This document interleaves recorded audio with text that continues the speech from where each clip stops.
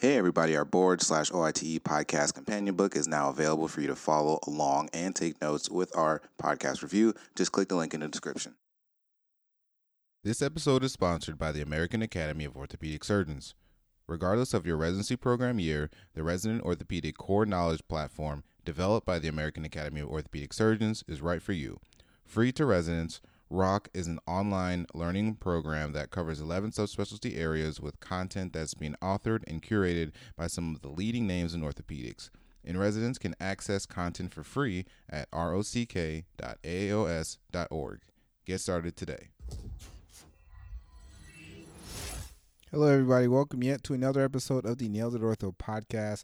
My name is Dr. Cole. Myself and Dr. Fitz started this podcast to go over high-yield orthopedic surgery topics, but you are now tuned into our OITE/our board review series featuring myself and Dr. Spencer Woolwine. We have gone through trauma. We have gone through spine, basic science. Now we're going through foot and ankle. So we hope that you all are enjoying this series, and if you want to check out the notes and follow along while we are going through this podcast, click the link in the description of this podcast and you will get access to be able to go and get the notes. So until next time, enjoy this episode. You are now listening to Nailed It, the Orthopedic Surgery Podcast, featuring Doctors Jay Fitz and Wendell Cole.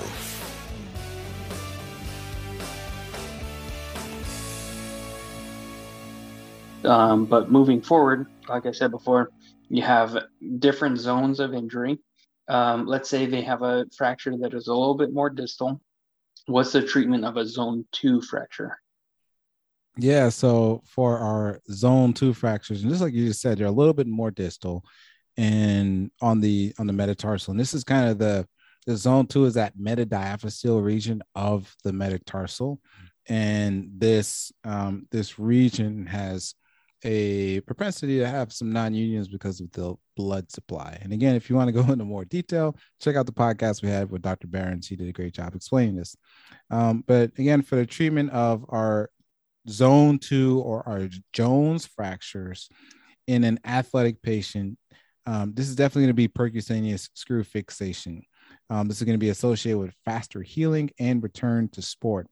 You know, if you have a patient that is, a non-athlete or really not active patient, maybe to treat these patients non-operatively or have them non-weight bearing in a cast. But again, for our active patients, you typically treat these. And again, one thing to note is when you get a consult from the ED and they say that it's a metatarsal fracture, you want to take a look, especially with a fifth metatarsal fracture. You want to take a look at x-rays and make sure they're not talking about a Jones fracture, because the treatment is different. If it's zone 1, you're going to have them weight bear as tolerated. If it's zone 2, you don't want them to weight bear. You need to at least have them in some type of immobilization. Now, what is the treatment for an acute zone 3? So more of the kind of diaphysis fracture of the fifth metatarsal. Yeah, so these patients they typically fare better with operative fixation. And it's a little bit different than a lot of diaphyseal type fractures. You're not necessarily going to open the fracture site, but you are going to put in a big fat intramedullary screw, similar to what you would do with a femur fracture with an intramedullary nail. It acts as the same sort of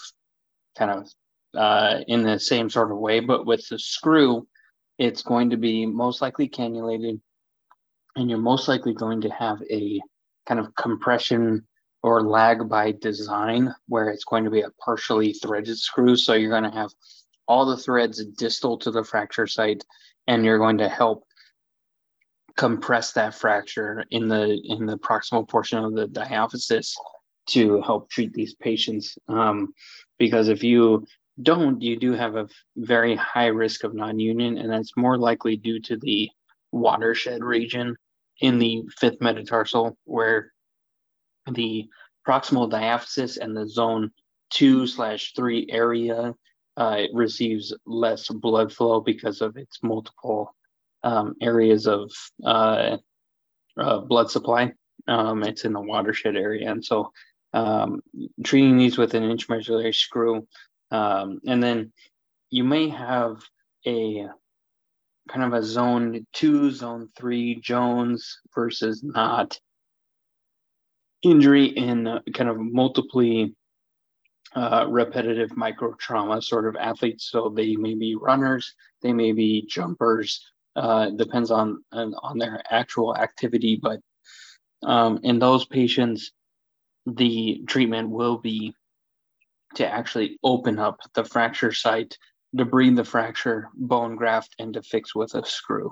That will be the answer on the test. So moving on, I think we've covered fractures fairly well. The finishing with the metatarsals. The metatarsals are going to be treated only if there's multiple metatarsal fractures or if they're open. And then the fifth metatarsal, as long as you know the fifth metatarsal, you'll be able to answer most forefoot questions on the test anyway. So moving on to more kind of soft tissue sort of issues with the foot. One thing that test takers or test question writers like to focus on is something called a Morton's neuroma. What is that? Yeah, I don't know why it's focused on it, but I always remember seeing these. And a Morton's neuroma is a compressive neuropathy of the interdigital nerve. And basically what this is or how it presents is, sometimes patients will have, again, pain in their foot.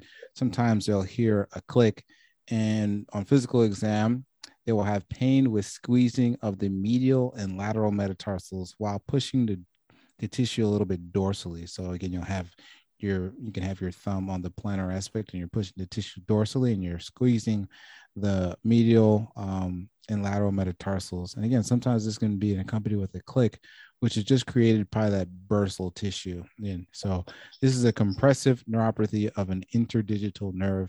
And they will, I've seen some questions where they just kind of describe that physical exam finding, like, oh, pain is reproduced, when they're squeezed their metatarsals.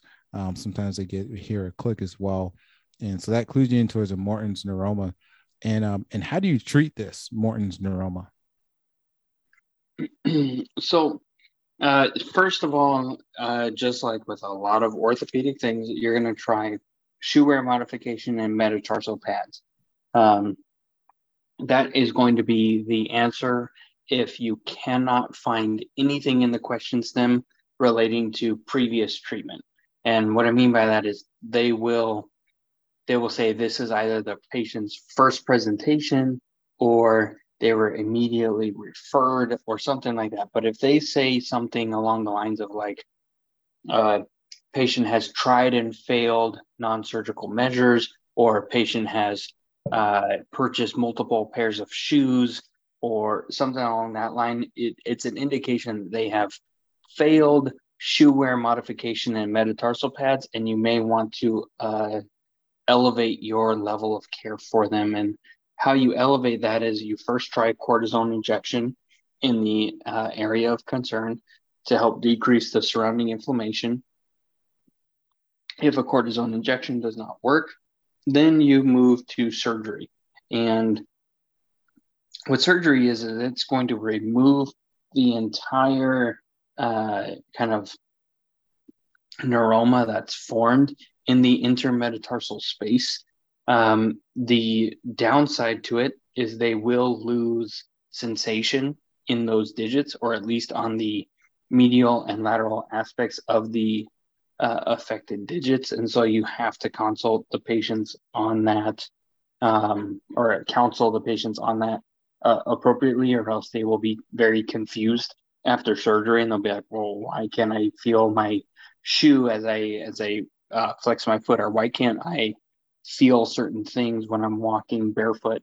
And so the most common approach is going to be a dorsal approach, and that is going to be an incision, and you're going to incise the dorsal transverse metatarsal ligament. You're going to remove the neuroma, and then the only reason why you're really going to go plantar is for recurrent neuromas. And the reason why you don't want to go plantar is you may excise the neuroma, but scar tissue formation may give the exact same sensation as the neuroma in the first place. So if you can avoid a incision on the plantar aspect of the foot and the palmar aspect of the hand. If at all possible, you want to do that just to avoid any sort of kind of symptomatic compressive issues postoperatively. And so Morton's neuroma, for whatever reason, they love testing on it. It is not very common, but just as long as you know it, you know how to treat it now. And so moving on, this is more for the pediatric patients. This is going to be a kid who, 12 years old, rolls his ankles all the time when he's playing sports, and you get x-rays. What sort of thing are you concerned about? Yeah, so those are like classic symptoms of a tarsal coalition. And what that is, or what a coalition is this is seen when there's failure of differentiation and there's no joint formation. So it's an abnormal connection between two bones. So this can be a bony coalition where you actually have bone that is connecting two bones where there's supposed to be a joint. You can also have a fibrous coalition where there's fibrous tissue connecting those two bones. This episode is sponsored by the American Academy of Orthopedic Surgeons. Are you an orthopedic resident? Then you need to know about ROCK.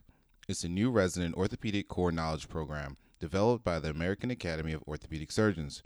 Created for U.S. residency programs and free to residents, ROCK covers 11 subspecialties and is filled with in-depth, comprehensive content and quizzes that have been authored and vetted by some of the leading experts in orthopedics. This all-in-one curriculum will give you the foundation and knowledge you need to become a successful board-certified orthopedic surgeon. And remember, access to ROCK content is free to residents. Get started at rock.aaos.org.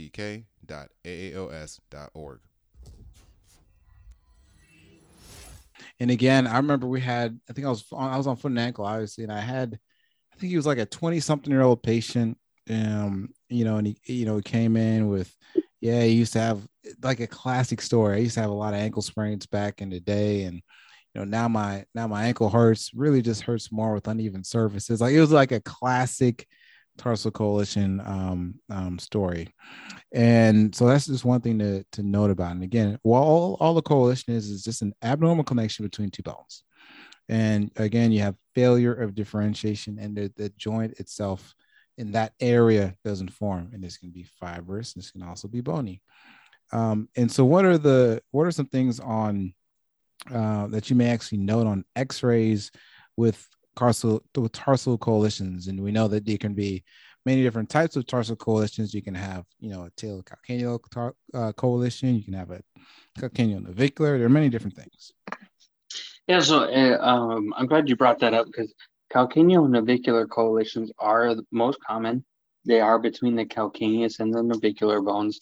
And then the talocalcaneal coalitions are less common, but still prevalent enough to warrant discussion on kind of this podcast, but also on like the ABOS and the OITE. And so some of the things you're going to be looking at, like obviously we're going to get x-rays just like we do for anything else in orthopedics. Is we start off with multiple view x-rays of the foot, and most commonly for the foot you're going to get an AP, an oblique, and a lateral view. And for a calcaneonavicular coalition, what you're looking for is the anterior sign. And this is most commonly seen on the lateral view, where you see an extra projection of the anterior process of the calcaneus and a continuation of this anterior process into the navicular bone of the midfoot. And you may see a fibrous band in between them, indicating an incomplete coalition. But as long as you see that anterior beaking of the anterior process of the calcaneus, you can be sure that there is some sort of either complete or partial coalition of the calcaneonavicular joint. And then the talocalcaneal coalition is you may see some talar beaking on the lateral x-ray, but you also see what's commonly called the C sign. And what the C sign is it's kind of an irregular middle facet joint on the or excuse me, it is the it's formed by the medial outline of the talar dome and the posterior inferior aspect of the sustentaculum tali. And so as you look at the lateral of the foot, it will form an actual C because you're seeing complete bone between the calcaneus and the talus. And so the last thing is it's called a drunken waiter sign. That's an indicative of a subtalar coalition. And then you may be able to talk a little bit more about the drunken waiter sign because I'm not entirely sure what that necessarily pertains to, but the subtalar coalition is much less common than the calcaneonavicular and the talocalcaneal, and so it may not be as highly tested, but it's still a good kind of radiographic sign to know.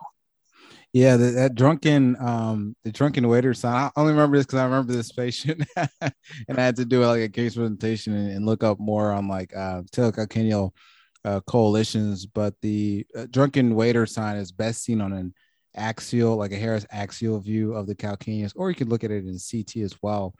And when you look on the subtalar joint, there's an area, and if you Google it, whoever's listening to this, if you're not driving, just Google the drunken waiter sign, and you'll see that where the subtalar joint is supposed to be nice and flat, but there's an area where it's angled downwards or it's sloped downwards. So they call it the drunken waiter sign because when the waiter is carrying, the waters or whatever it is with his with the tray, in the drunken waiter, they may be holding the tray to the side. So that angle of like the tray being to the side is also that angle that you see with these coalitions, and that is almost, I don't know if it's pathognomonic for these coalitions, but that's something you can always see in not always, but that is something that is one of the telltale signs of a subtalar coalition. So that's that drunken waiter sign, and that C sign. I remember seeing those on x-rays as well, just that lateral like you explained about, but you already did a great job of explaining that.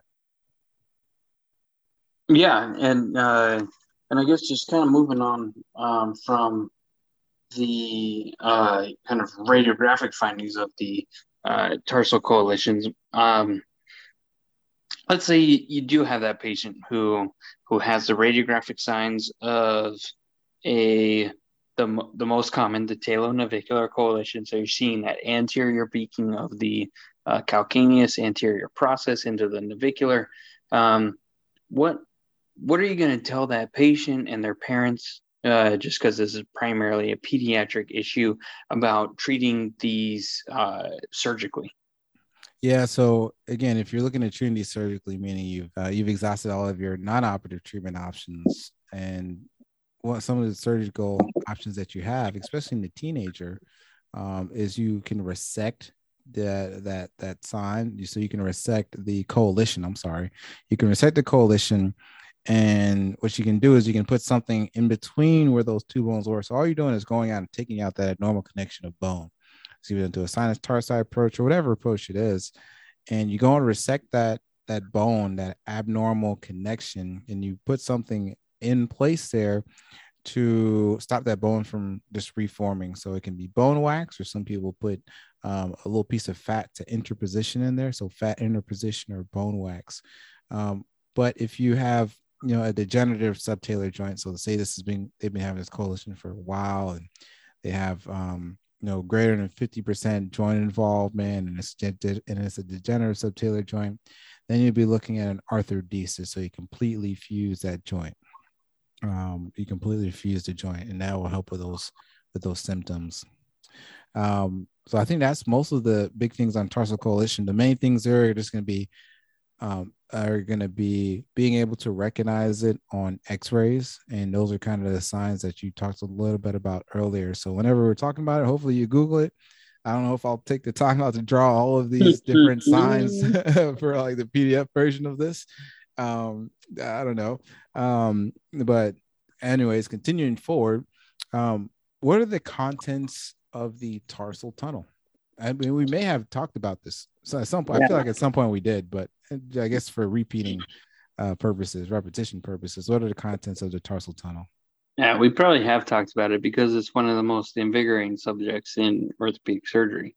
But the tarsal tunnel is really composed of the posterior tibial tendon, the flexor digitorum, and then the posterior tibial neurovascular bundle, and the FHL. And really, what it is just a confluence of all of those as they pass posterior and medial to the, or posterior and inferior, excuse me, to the medial malleolus.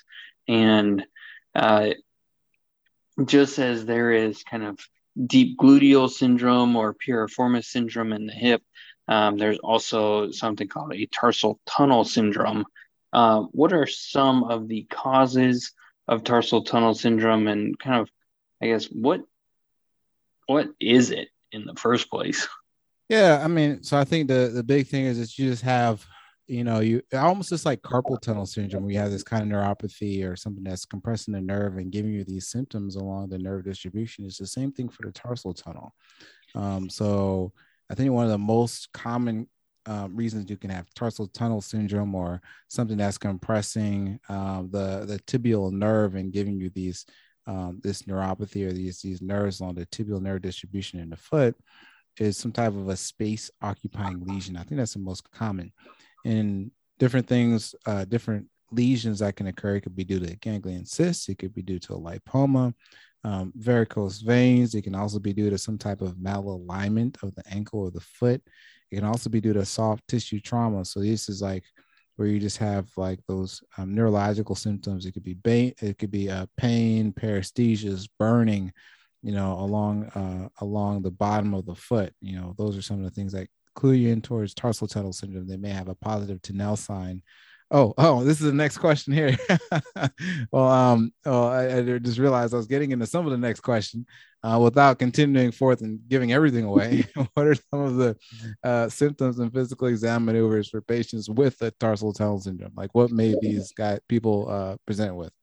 Yeah, so these sort of patients, they're gonna, obviously, so they're gonna have kind of symptoms on the plantar aspect of the foot, just like the contents of the tarsal tunnel. You're gonna have the posterior tibial, neurovascular bundle passing in that area, and so they are not going to have dorsal symptoms whatsoever. This is not a dorsal midfoot or forefoot issue. This is a plantar-based issue, and so burning paresthesias on the bottom of the foot, Tinel sign, posterior inferior to the medial malleolus may indicate kind of worsening symptoms.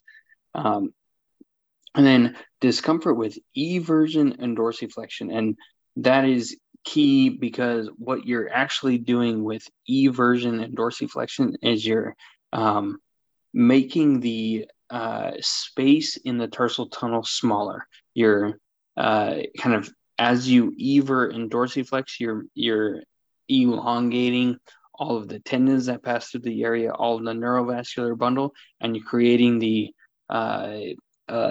potential space in that area to be smaller, and so they're going to have worse symptoms. You can, if it's kind of a non-conclusive test on physical exam, you can send them for nerve conduction studies, which may be useful for the diagnosis. And most commonly at this point, they're going to have sensory issues rather than motor issues. And that's mostly because the sensory issues tend to go first prior to the motor issues. If they have motor weakness and fasciculations and muscular denervation, then they're probably at the late onset portion of tarsal tunnel syndrome, and surgical intervention for them may not be as beneficial as the early presenters. Thank you all for listening to yet another episode of the Nailed It Ortho podcast. Now, if you could please do us one favor at the end of this podcast, go to our YouTube channel and click the subscribe button. That's it. Just one ask. If you could do that, we would be so appreciative. Until next time, happy studying.